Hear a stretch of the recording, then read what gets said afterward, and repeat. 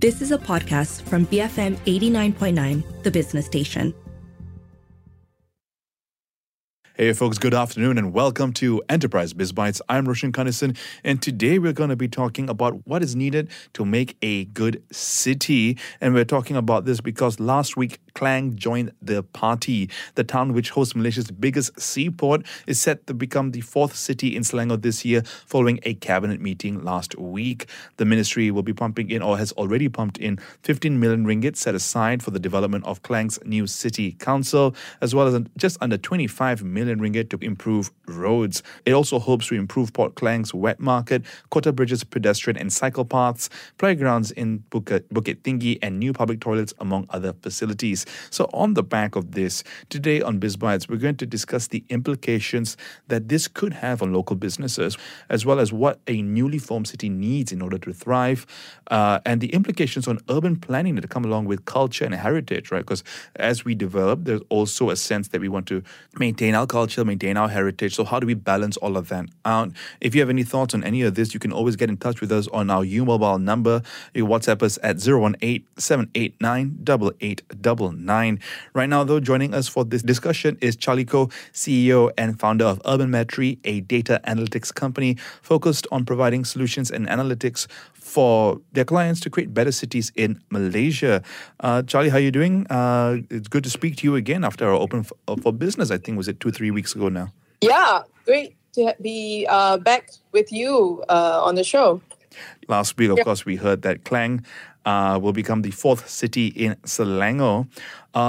Before we dive into that and the implications here, maybe give us a sense, based on the data that you guys look at, what does a newly found city need in order to thrive? I mean, aside funding, of course.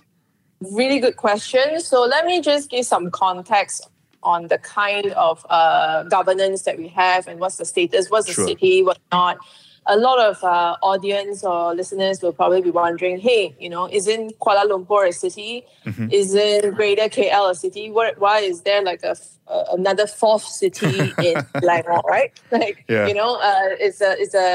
It doesn't come very natural to the listeners who lives on a daily basis, right? Because the ecosystem is actually quite integrated as you go towards Greater Klang Valley. Okay, so that's our metropolitan. So the way we are structuring ourselves, the local councils, we have about 155 local councils, and not all of them are cities. Okay, so they have different status, and basically like district offices, and then now for Klang, it has become a city. So the city status is granted whenever you have 500,000 people in your council, or if you have more than 100 million in income, right? So these are actually quite interestingly static definitions, but as you know, inflation, it doesn't take into account inflation, it doesn't take into account like growth and where are the boundaries, if you say, right? So put all that aside, really the upgrade from the normal local council to a city status, it's almost like adulthood, right? So Imagine when you are like a teenager and then you become an adult, there are a lot more responsibilities, there are a lot more complexities because the number of people that you're dealing with and your number of customers have now grown. So think of it that way, where this specific entity is now graduating to become a city. And with it comes funding, but also more responsibility. So this responsibility includes trying to better serve their customers through a newer way of restructuring themselves through their governance. And hopefully when they go down this path, they don't equate the more funding to more bloated local council headcount, but more towards efficiency, digitization, smart city, and using data more to become more efficient with the dollars that they're getting versus just adding more headcount. So it is a coming of age kind of a story here we are seeing. All right, Charlie, given the experience you have with various stakeholders, could you maybe give us a sense of how you think this new funding should be allocated in order to maximize it in the right way? So we are at a digitization time now. Mm-hmm. And fortunately, a lot of our government structure is still very much like, more responsibility means more headcount. And I would like to urge, the mayor who's in charge of this new coming of age Klang to consider restructuring his local council more efficiently using technology and using data, and not just the conventional way of just adding more headcount. Because when things are getting more complex, things are also getting more expensive. So one of the things about number of population that you serve is that there's a cost to serve these 500,000 or more people in Klang. To make your money go a bit further, you need to be more efficient in addressing the specific needs of these customers. So for example, think about trash collection, right? So trash is probably the most expensive cost that the local council has, and nobody talks about this, right? In serving the customer, right? The last time that I heard about it, it was like per ton of rubbish costs about 30 to 40 ringgit to dump into the landfill. So as you have more people and you have more trash, and you have more cost to serve. So to do with like the roads and the light and all these things that you need to serve the customer. So going forward, Klang, as you're expecting more and more population into your city, and people start to move to Klang as it becomes better, you really need to be efficient for your dollar to be further and not just add on more operating costs. Right. And, we talked a little bit about some of the changes that happen. You become a city, the governance, a bit more responsibility, a bit more funding. But on the ground, Charlie, is there anything you can tell us about what changes for regular citizens, right? What is there anything more that they can expect from their city councils or their potential city councils? So on the ground, definitely the more funding that they will be more eligible for should translate to better infrastructure, better maintenance, better services for the citizens on the ground, if they don't, waste it on inefficiency. So that's why we think that with the funding, we hope that it is put into the right growth driving, quality of life driving initiatives, like, for example, initiatives to protect trees, right? People don't think about this, but we really need the oxygen in this time of our climate change, right? But there's never been funding to actually, tag our trees, for example, or do an asset evaluation of all the trees that's available. And Klang actually has quite a lot of greeneries, despite the industrial zones, etc. And no funding was ever given to actually protect some of these natural assets, right? So things like that is beyond just building roads, tarring your road, upgrading your drainage. People have to start being a bit more matured and sophisticated about city building and resilience and things like that in the next 20, 30 years. Now, Charlie, before we go into a few messages, since you've brought up this topic then, what advice, whether to Klang or to other potential cities out there, what are the key things to keep in mind to build a thriving city, right? What are the things that we underestimate? Like this example you gave about trees. Based on the work you've done, what are the few things that you would highlight that city councils, town councils pay attention to more? Yeah, so one of the things that I find it very troubling is local councils actually deal with externalities or the common base, right? So things that all of us, the death of the commons, right? They call it when everybody pollutes or everybody throws stuff outside of their house, etc., right? But actually, they also hold the biggest asset, which is our common asset. Generally, your green spaces, your forest spaces, etc. But they don't appear in your balance sheet. Somehow, we think that it is only when they monetize it that it's of value. So if you have a green space and you just leave it be, it's in the local council's balance sheet, it is seen as zero. I think that needs to change, and local councils needs to be a bit more sophisticated about valuing all these assets that they have and not seen as, just sitting in their books as cost, right? So that's what I think they should change the mentality to.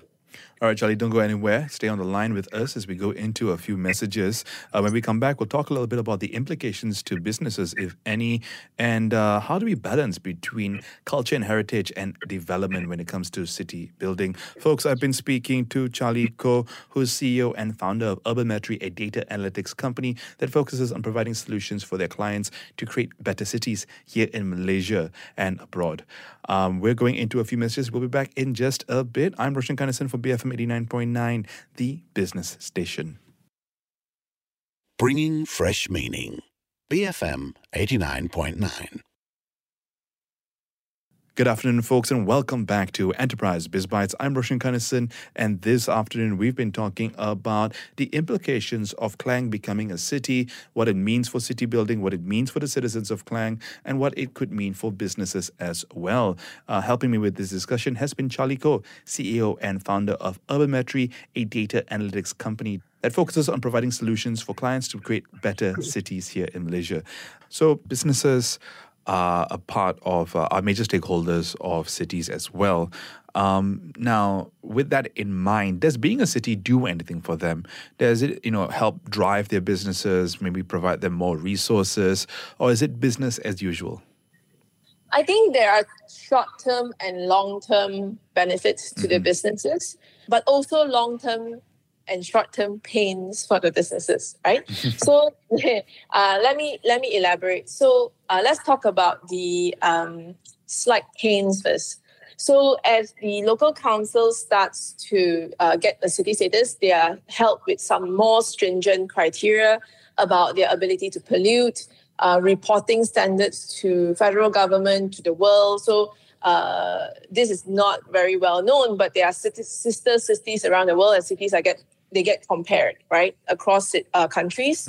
And so when you are held to the city status, like you're an adult now, please behave, right?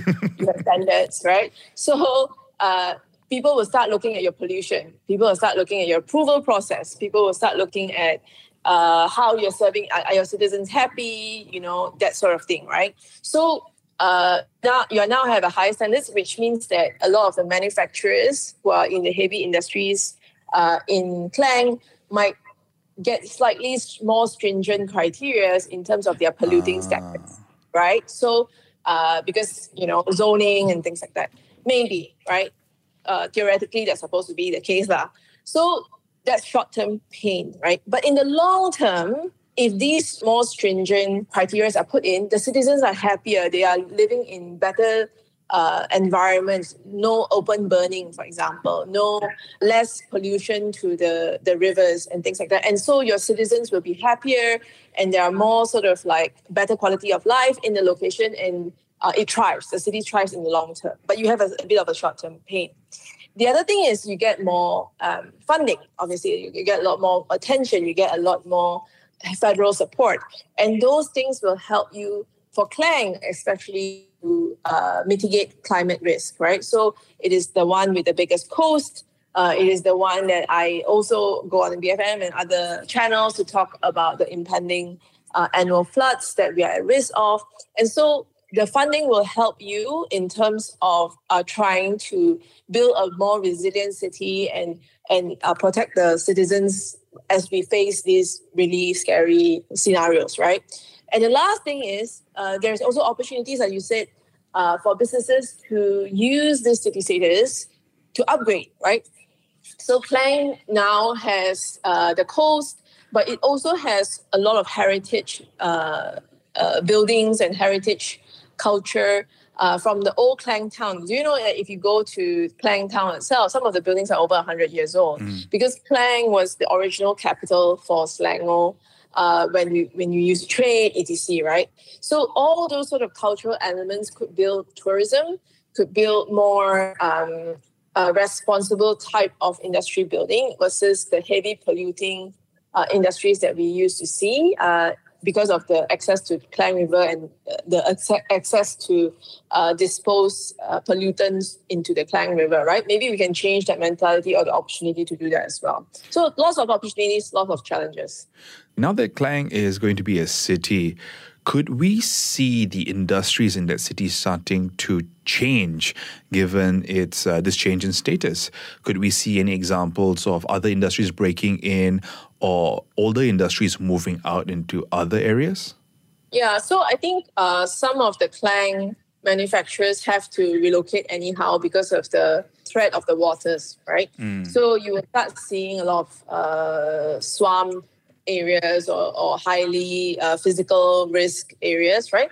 And knowing this is going to happen, Klang has to think about ways to diversify its economy and also become more resilient. And our ideas could be, I'm not saying this is like not made, right? So ideas could be tourism, mangrove growing, all kinds of new ways of generating income for the city, while the industries are going to be expected to move to higher ground over time now. So you will see a lot more movement because transport is also going to be affected, right? If it's going to flood that often. So those are the things that will start changing because of the physical environment that Klang is in.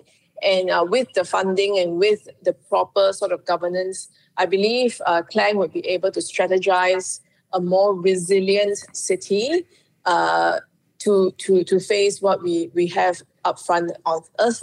So while the minister and a lot of the authorities are talking about, here's a new funding, go build new, wet markets and things like that, right?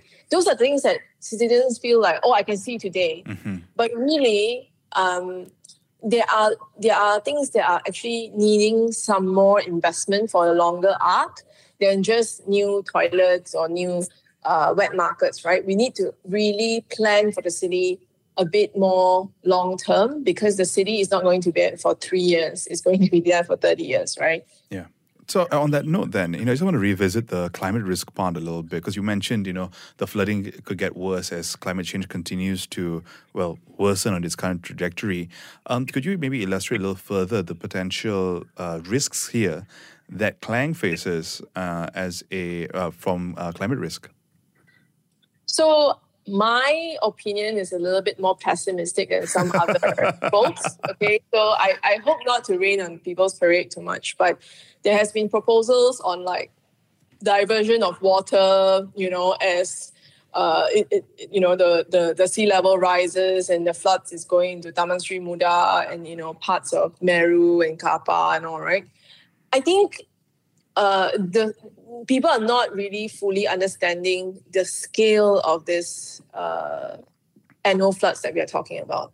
It is something that's really quite permanent, and building a dike around our port seems like a good idea until you see the dollar bill and the number of years you need to actually execute it, right? So authorities need to think about this a bit more thoroughly and start thinking about diversification and adaptation versus sort of prevention. You can't prevent it anymore. This is a global phenomenon. So we have to start thinking of how we live around this phenomenon and what is the most cost-effective way of doing that. The worrying thing is that a lot of our key manufacturing plants are near the port. So discussions need to start right now, actually, and the Klang local council needs to start now in thinking about their land use planning, their housing planning, and all those things to prevent further damages on the average citizen, right? Because they don't have that knowledge. And these people in positions of power have access to this knowledge. And I personally think it's their responsibility to protect the average citizen from, a 30-year mortgage in a swampland, right? Yeah, these are all super important issues that I think, as you mentioned earlier, there's a lot of things that we can see if you put money into. You can see the development now, but doesn't necessarily protect us years or decades from this current point in time. Charlie, I just want to get your thoughts a little bit on, the conditions to meet to get to a city status, right? Earlier you mentioned the static conditions. We don't think about inflation and development, all these kind of things. So right now, in order to become a city, you got to hit 500,000 people living there, and then the MPK has an income of 100 million ringgit. Is this still a relevant way to determine whether a township or an area hits a city status, or by any means, are these static conditions enough of a metric to use to determine whether a certain area has reached different states of cityhood? Look, so I think it is a shame that most of the time when we think about town planning here in Malaysia, the element of time is entirely ignored. Okay, so if you think about a city plan, you know, the KL 2020 city plan or the KL 2030 city plan, right? Everybody has this nice, colorful rainbow charts of like, oh, where's the housing and where's like the forest and where's the industrial, etc., right? But nobody talks about time. It's very strange to me because every year we have birth, we have new population coming in, and the things that we build are pretty permanent, right? But we don't talk about how much housing supply is required now versus later. What's the control, right? What's the rate of growth? And it's the same here, right? This standards of 500,000 people, what's the density? Is it correct? Because all the local councils are actually not the same size. You know, like what is 500,000 people? And what is 100 million? Is it 100 million 10 years ago? Is completely different purchasing power from 100 million today. So we really need to start thinking about time and really thinking about local councils as businesses, right? Because you won't set the same KPI and categorize like, you know, a startup, there's a unicorn and now it's a decacorn and I don't know what other corns are. But, you know, it changes. The size changes depending, it's all relative. And we have to start thinking about our cities as dynamic, even though it is hard. I think it is hard for authorities to think about them dynamically because it's a complex thing. But in order for us to deal with the problems at hand, we should think about it dynamically. So I hope that answered your question. I was going around the bush a little bit, but basically, I think that it needs to be a little bit more than just a static number. No, it does get to the heart of the question there. And Charlie, as we come to the end of this session, Klang's status as a royal town is intended to be developed towards a symbol of national identity. Maybe you can tell us a little bit about how, you know, culture and heritage plays a part in urban planning, right? Is it seen as, you know, an opportunity or a barrier? If it is a barrier, then how do we reconcile something like that? So Klang is such a special place because it has so much history. The Klang River is such a big part of our identity as Malaysians because it is really economic growth, right? That river really brought us back, right? And Klang was at the heart of it. So the thing that I found very interesting is that as Klang developed, the emphasis is now the emptying out, right? It's a little bit like Masjid Jamek, where people start to empty out. They don't want to live around it, right? And they start moving to newer townships. They are sexier, newer, bigger roads. You can park 4 cars. This is sort of like, I don't know, aspirational living that we are in. And as the people empty out, the culture loses its value. So in order for us to talk about Klang or Klang City or Klang Town, in the old town area, as a cultural symbol, there needs to be interest and there needs to be investment by the people to want that culture and to uphold that culture. And to bring that back, tourism is one vehicle, but really we need to start activating the spaces to the needs of today and versus seeing it as a museum, you know? So a lot of times people see it as like, oh, it's a museum, I go and, you know, reminisce in the past. If it's an active area, then that's no longer required because there's an economic value to it that naturally draws people in, right? But there, of course, that you can put in boundaries and conditions in which how they engage in the physical space as cultural and heritage. But somehow in our country, we see it as a deterrent. Okay, heritage means we put it in the museum, we don't touch it. That's not how we talk about heritage, right? You need it to actually yield interest, draw interest, for it to have a sustainable a way going forward. Charlie, it's been a pleasure speaking with you and diving into this topic a little further. I'm sure it's only a matter of time before we speak again. Thank you so much for your time. You're most welcome. Have a good evening. I was speaking with Charlie Koh, founder and CEO of Urban Metri. You've been listening to Enterprise Biz Bites. If you miss any part of that conversation, you can catch the podcast on our website at bfm.my or download the BFM app. You can also find our shows on Spotify, Apple Podcasts, and other podcast players. Just be sure to look up for Enterprise Biz Bites. Looking ahead, we've got the Breakfast Grill replay after the 1 p.m. news bulletin. Today on the grill was Christina T, Group CEO of Cape EMS, the electronic manufacturing services provider. They made a strong debut on the main market back in March this year, and they'll be getting into the outlook for the electronics manufacturing services industry and the future direction of Cape EMS going forward. I'm Roshan Kannison. This has been Enterprise Biz Bites. Keep it here to BFM 89.9, the business station. You have been listening to a podcast from BFM 89.9, the business station. For more stories of the same kind, download the BFM app.